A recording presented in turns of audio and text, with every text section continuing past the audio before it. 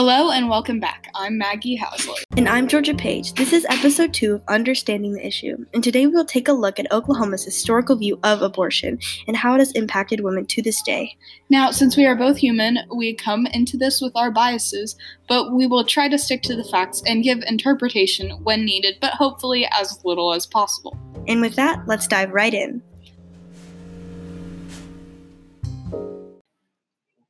To start off, the definition of abortion is defined by Google as the deliberate termination of a human pregnancy, most often performed during the first 28 weeks.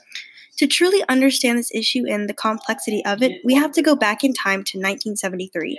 Now, surprisingly, Oklahoma used to be a very democratic state, but that changed in the issue of abortions due to one man.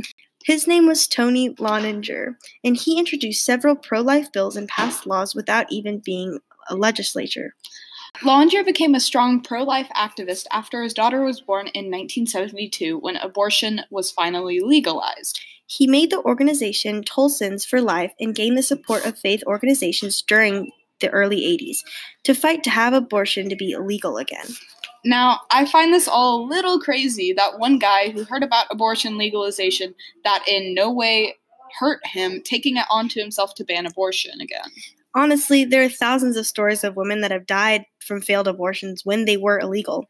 On that note, there's one incredible woman who had such a story and became a huge activist for women's rights in the case of abortion. That's right. Her name was Barbara Santee. She served on several committees in Oklahoma that fought for the pro-choice movement. She lived a hard life in her childhood, to living in a bar, all the way to having an illegal failed abortion that almost killed her. Her story is very inspiring, and the Women's Studies building at the University of Tulsa, where she got one of her many degrees from, was named after her. She was one of the first people to openly say abortion on national television. She participated in one of the first marches on the White House for this issue. Now, let's jump back into the present. While abortion is still legal, there are a lot of loopholes present. Women are forced to go to therapy where they're strongly urged to reconsider, and there's a 72-hour waiting period before they can get an abortion. Abortions occur up to 22 weeks after fertilization, or about 5 months in Oklahoma. This all seems okay, but I worry that we move forward, that this will become illegal again, and women will resort to legal abortions that are deadly. Illegal abortions killed 2,700 people in 1930. This shows that abortion is illegal. It won't stop women from getting them.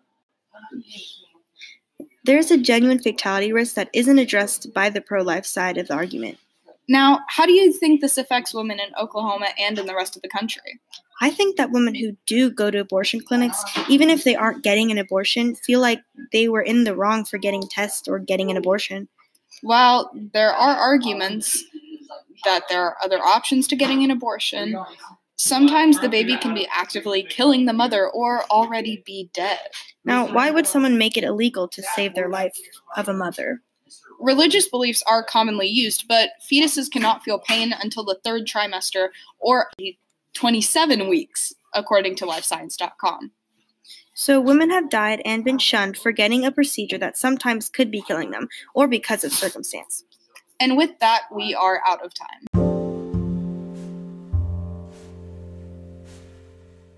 Now, your opinion can be decided by you, but I hope we stated the facts. Until next time, I'm Maggie Housley. And I'm Georgia Page.